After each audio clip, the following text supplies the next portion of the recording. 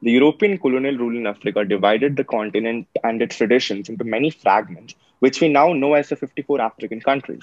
The Berlin Conference of 1885 divided the continent among the 14 colonizers, which enabled to divide the resources of the continent equally.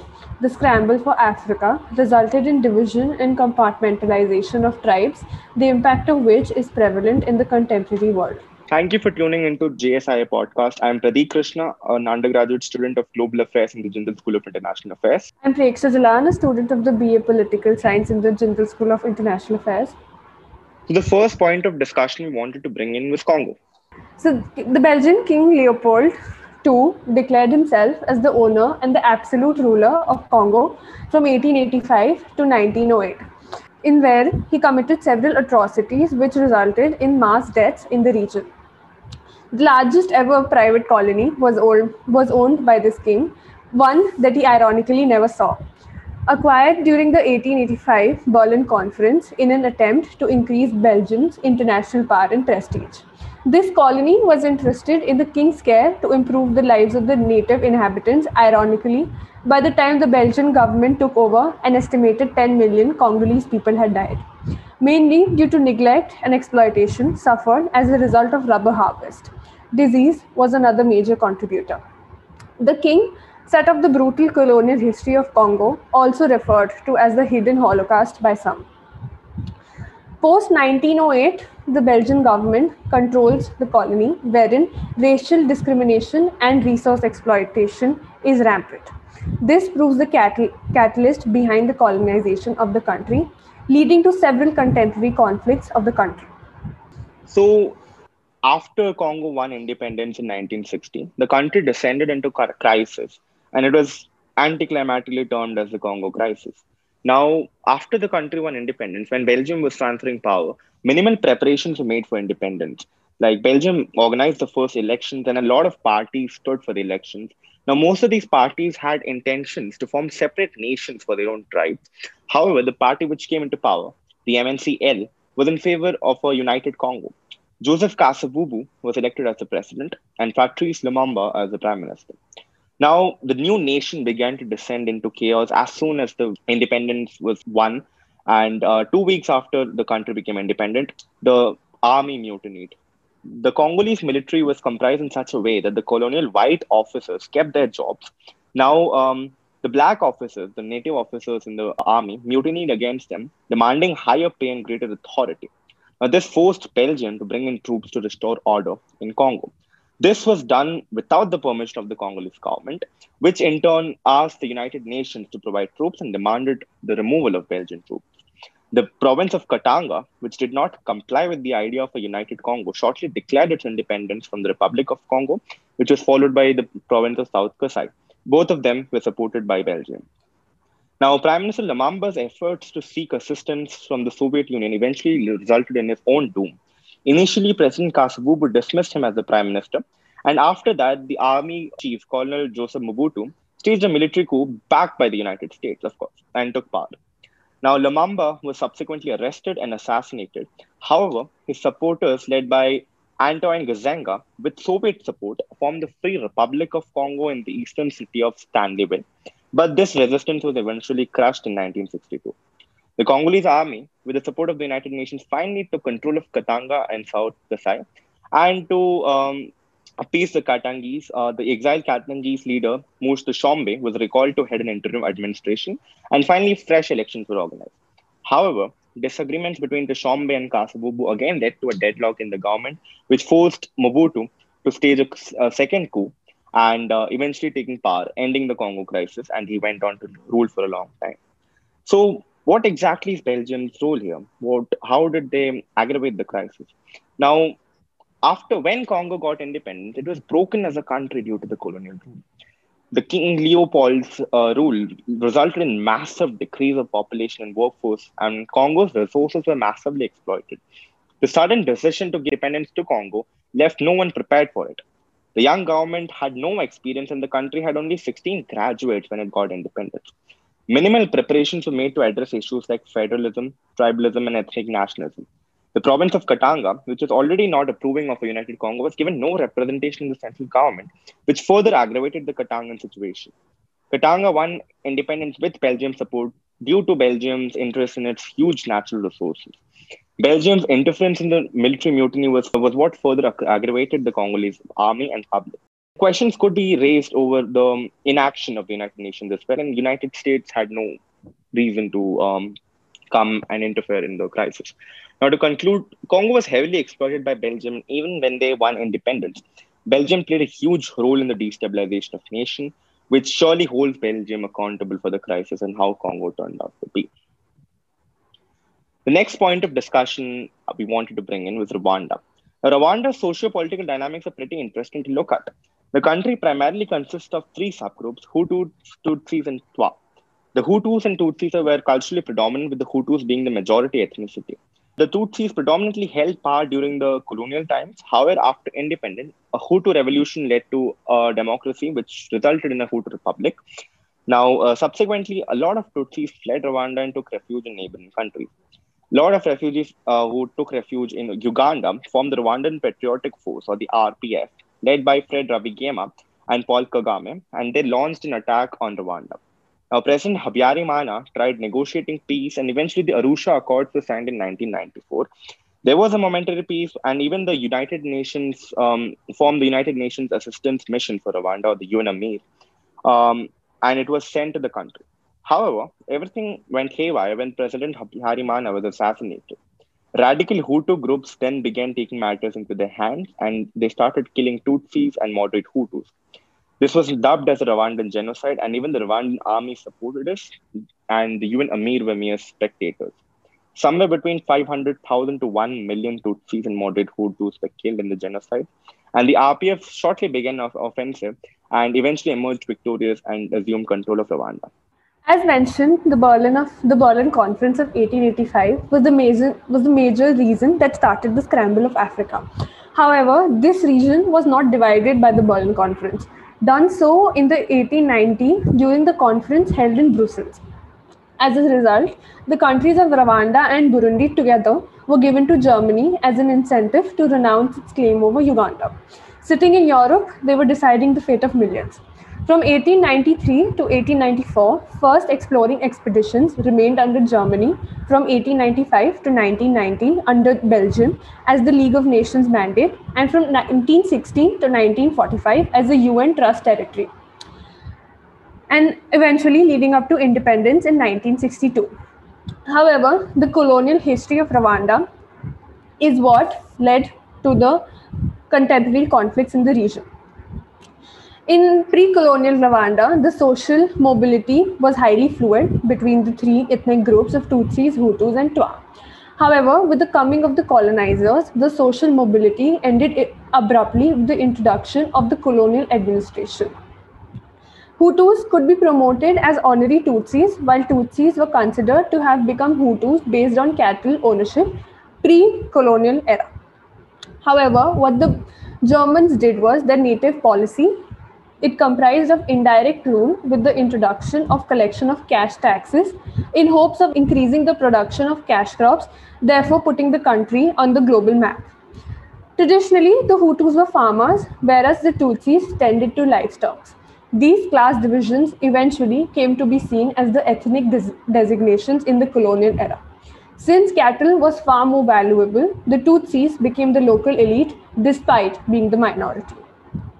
The Tutsi dominance was also favored by the colonizers due to their taller stature, their willingness to convert to Roman Catholicism, and their appearance as more European-like as compared to the Hutus or the Twa. Gradually, these boundaries started becoming rigid. The introduction of an ethnicity identification card furthered this. With the use of the ethnicity identification card issued by the colonizers for easier administration, this movement along the social stratum stopped. Gradually, this led to growing resentment among the Hutus for the Tutsis. Despite being the majority, the non-political elite comprised largely of Hutus, thereby leading to the further Rwandan crisis. Okay. Now, moving our focus towards Nigeria. Nigeria is also an interesting case to look at. British trade with local tribes began in the 17th century, and in the 19th century, British began a military campaign to take control of the region. They effectively took control of Nigeria in 1885 following the Berlin Conference. They divided Nigeria into a north and a south protectorate, which further paved way for huge gaps between both the regions. The British prioritized the south and began developing it as it had better resources than the north. The locals were given European education, and the region saw better infrastructure development.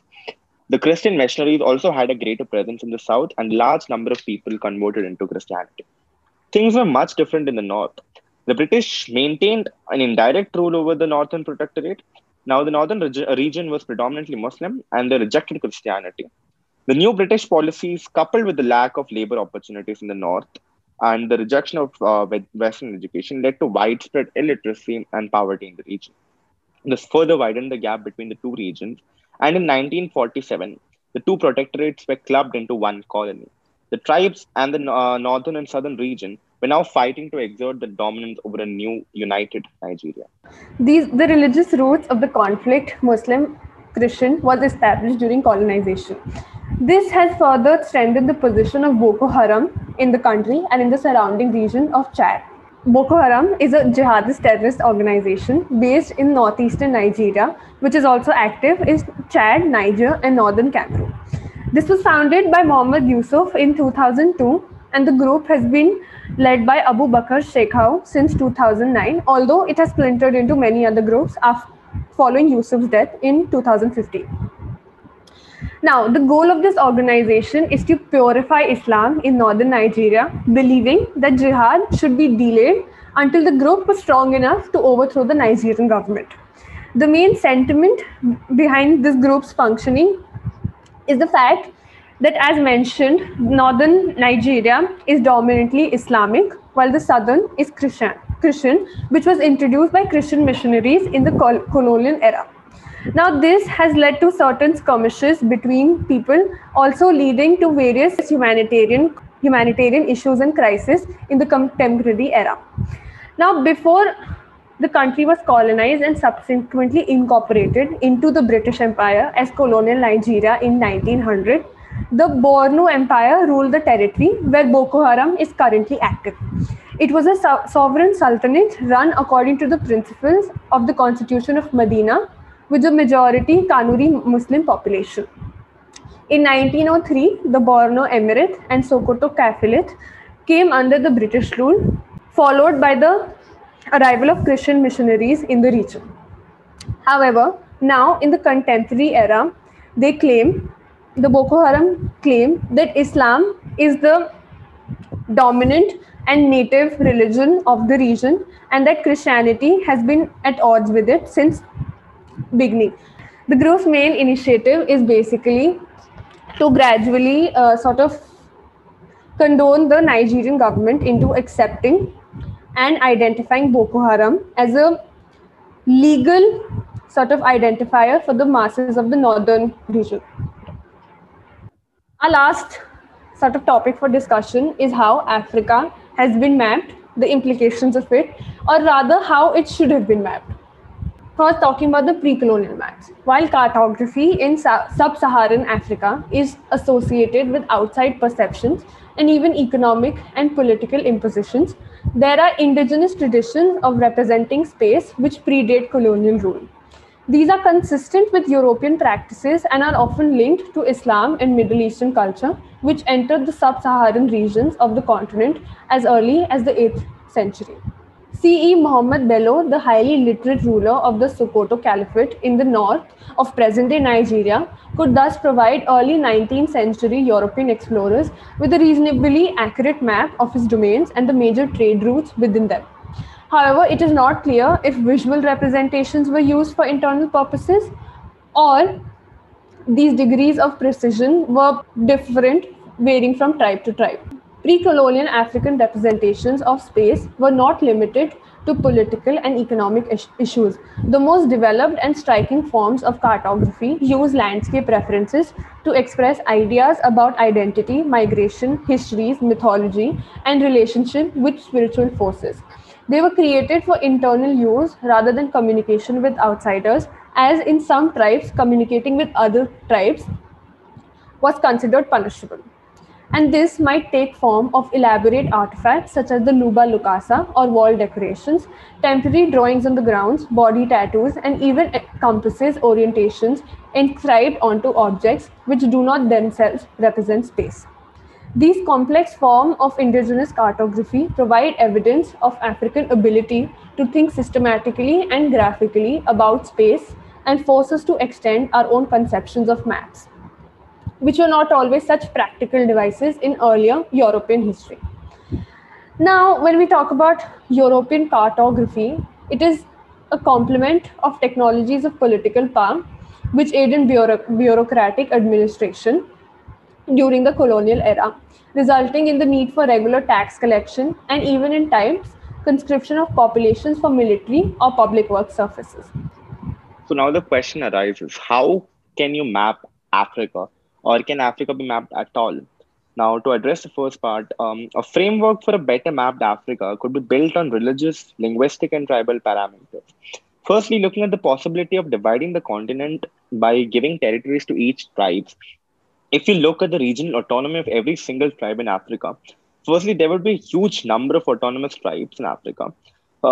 Further, in areas like West Africa, where the living conditions are favorable, the number of tribes are huge and the territories become congested, and they don't fall along clean lines. This could eventually lead to further conflict, as we know from history.